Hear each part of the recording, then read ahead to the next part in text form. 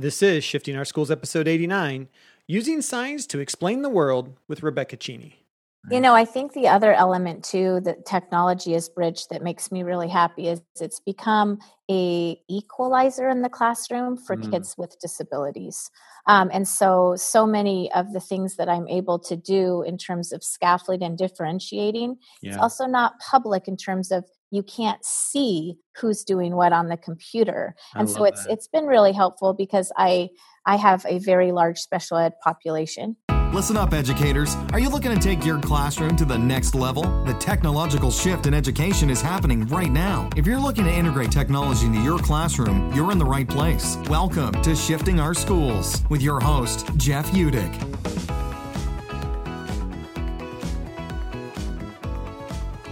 Well, welcome back to Shifting Our Schools. Thank you for listening, and I hope you are enjoying your summer so far this year as we're into July now, which is always usually the month where teachers get to really lay back and relax a little bit, take that breath, and start recharging those batteries for another year of school to come.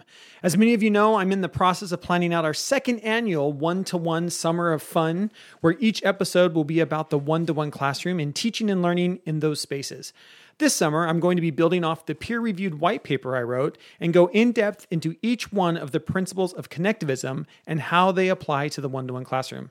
If there are any questions you have or subjects you would like me to cover, please shoot me a message by going over to sospodcast.org and leaving a Flipgrid response or filling out the contact form there.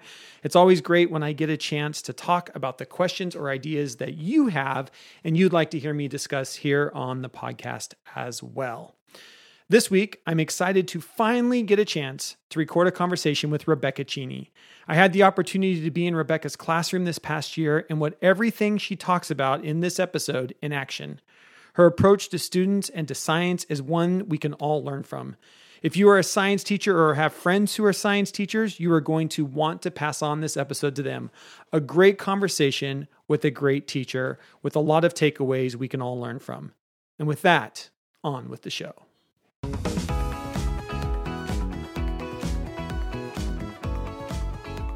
All right. Welcome back to another episode of Shifting Our Schools. I'm so excited for today's conversation. I finally got Rebecca Cheney to find time in her busy schedule to talk about her science classroom. Rebecca, welcome. Thank you for having a conversation with me today. Let's get started with just having you introduce yourself to everyone and kind of your journey into becoming a high school science teacher.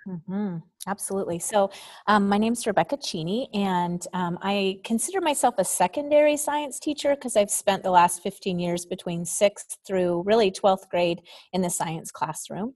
I became a teacher because I have this ability and desire to try to always explain the world or make sense of the world around us. My dad built a little schoolhouse for me when I was young, and I naturally would find myself taking all of the neighborhood kids and teaching them fractions, making them worksheets, and just the journey started there. I went into college and needed to work, and so I got a job in an insurance office, which was explaining like insurance policies to people, and started making some money there. So I went away from my quest as a teacher and spent about 7 years in the insurance industry. But what I was finding is my desire to explain how things worked was still there. And I just wasn't a salesperson. I was more of an explainer. So I went back to school and got my my degree. Well, I had a degree, but I got my teaching certificate. And then the journey starts there. I've started and continued my career in the Enumclaw School District in teaching science, and have a big passion for really educational reform when it comes to the role of the teacher and the role of the student. So. Yeah. And being in your classroom, I just love the way your classroom flows. It's always one of my favorite places when I have other school districts who are like, well, what does this look like? I'm like, I've got a science teacher that you need to go see. So very, very cool. So right now, you're teaching 8th grade? No, right now I'm at the high school. Oh, you're at the high school. Okay. And I'm teaching 2 courses. One is called Biology in the Earth System, and the other one is Chemistry in the Earth System. And there's some new courses that are really aimed at breaking away from that rigidity of, really two things, time and space, as well as integrating multiple contexts, cross-content and within the science itself. And so my husband and I have spent this year developing some pretty awesome courses Cool.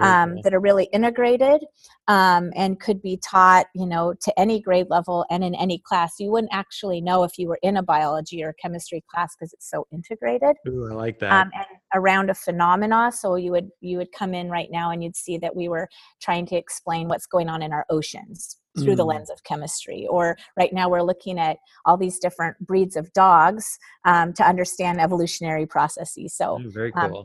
It's been a great year. So talk a little bit then about your overall philosophy on teaching.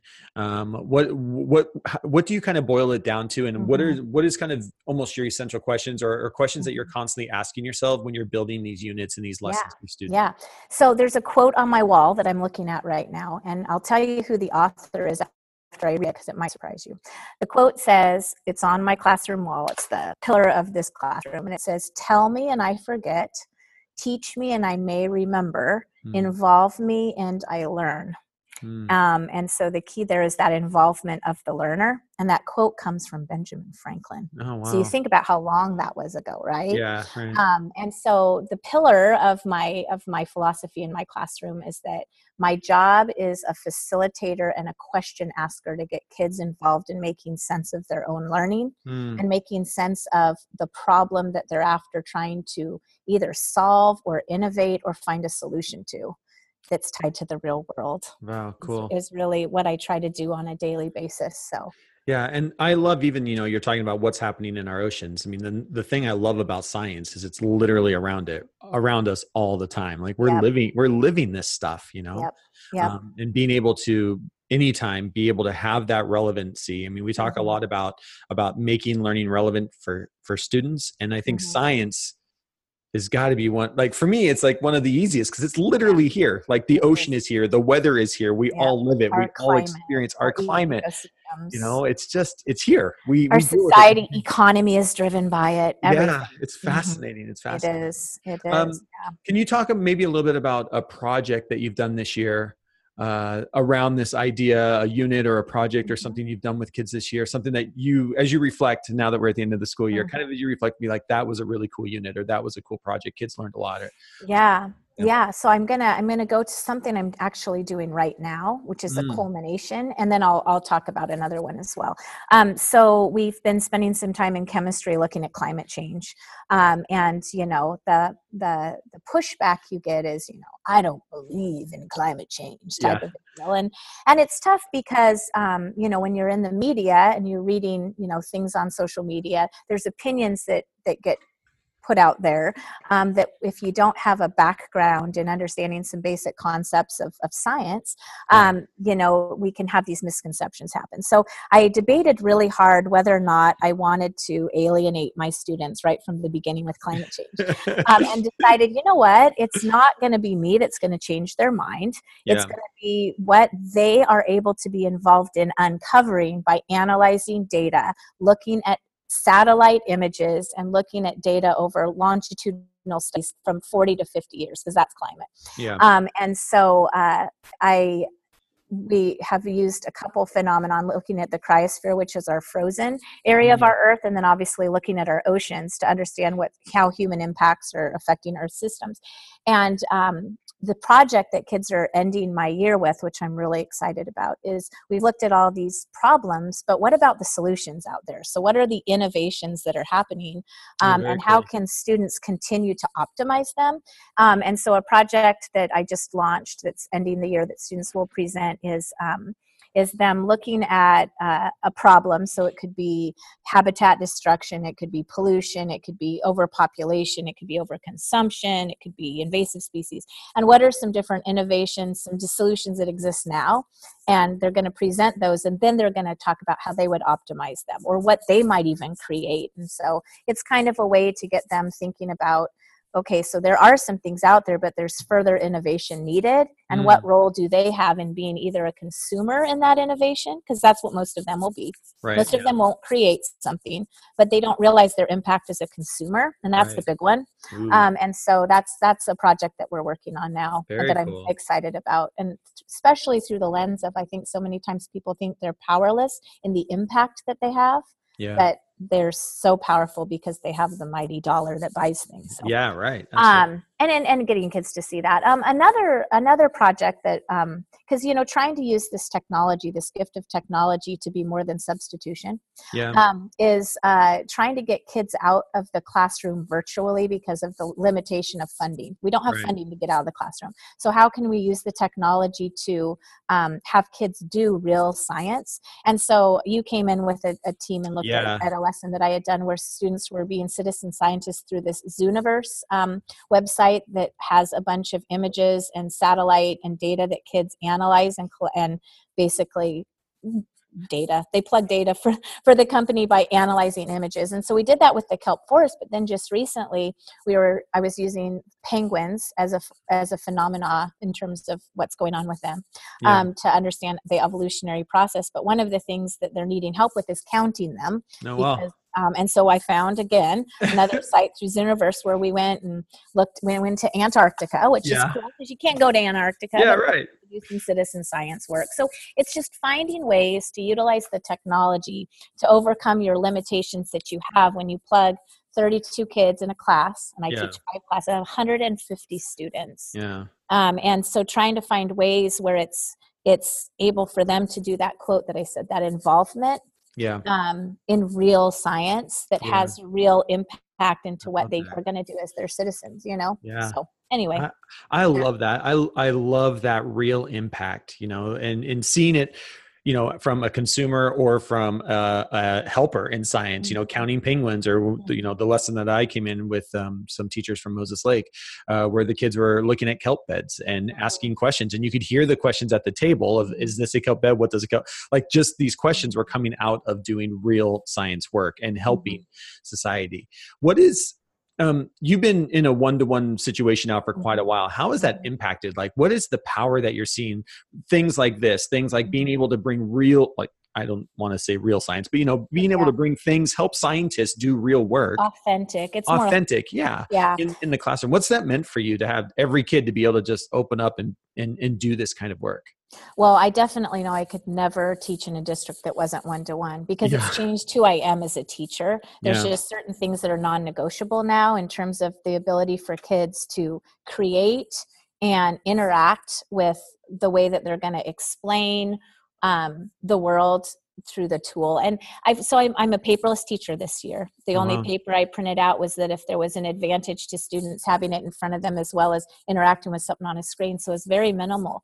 And anytime I did use paper, I realized, number one, how wasteful it was. And, just in terms of the stacks and stacks when you have this tool, but also too, just what I appreciate about the one-to-one is that it's I don't know, it's real time, it's instant. The feedback I can get from it is instant. The kids expect it now, which I'm glad. But it's just been, I don't know, I can't really describe what I've done with the technology because it's just become so much of just this class. But I know it's not normal in terms of I don't know. I'm mumbling. Well, I think I love that because I think what I love is you were to the point where you don't even think about it. So when somebody asks you a question like that, you're just like, well, I don't know how to answer it because it just is. I take it for granted. It is there. I could not go back and teach without it. How in the world would you ever, why would you want to? You're at that place I don't understand why this is a question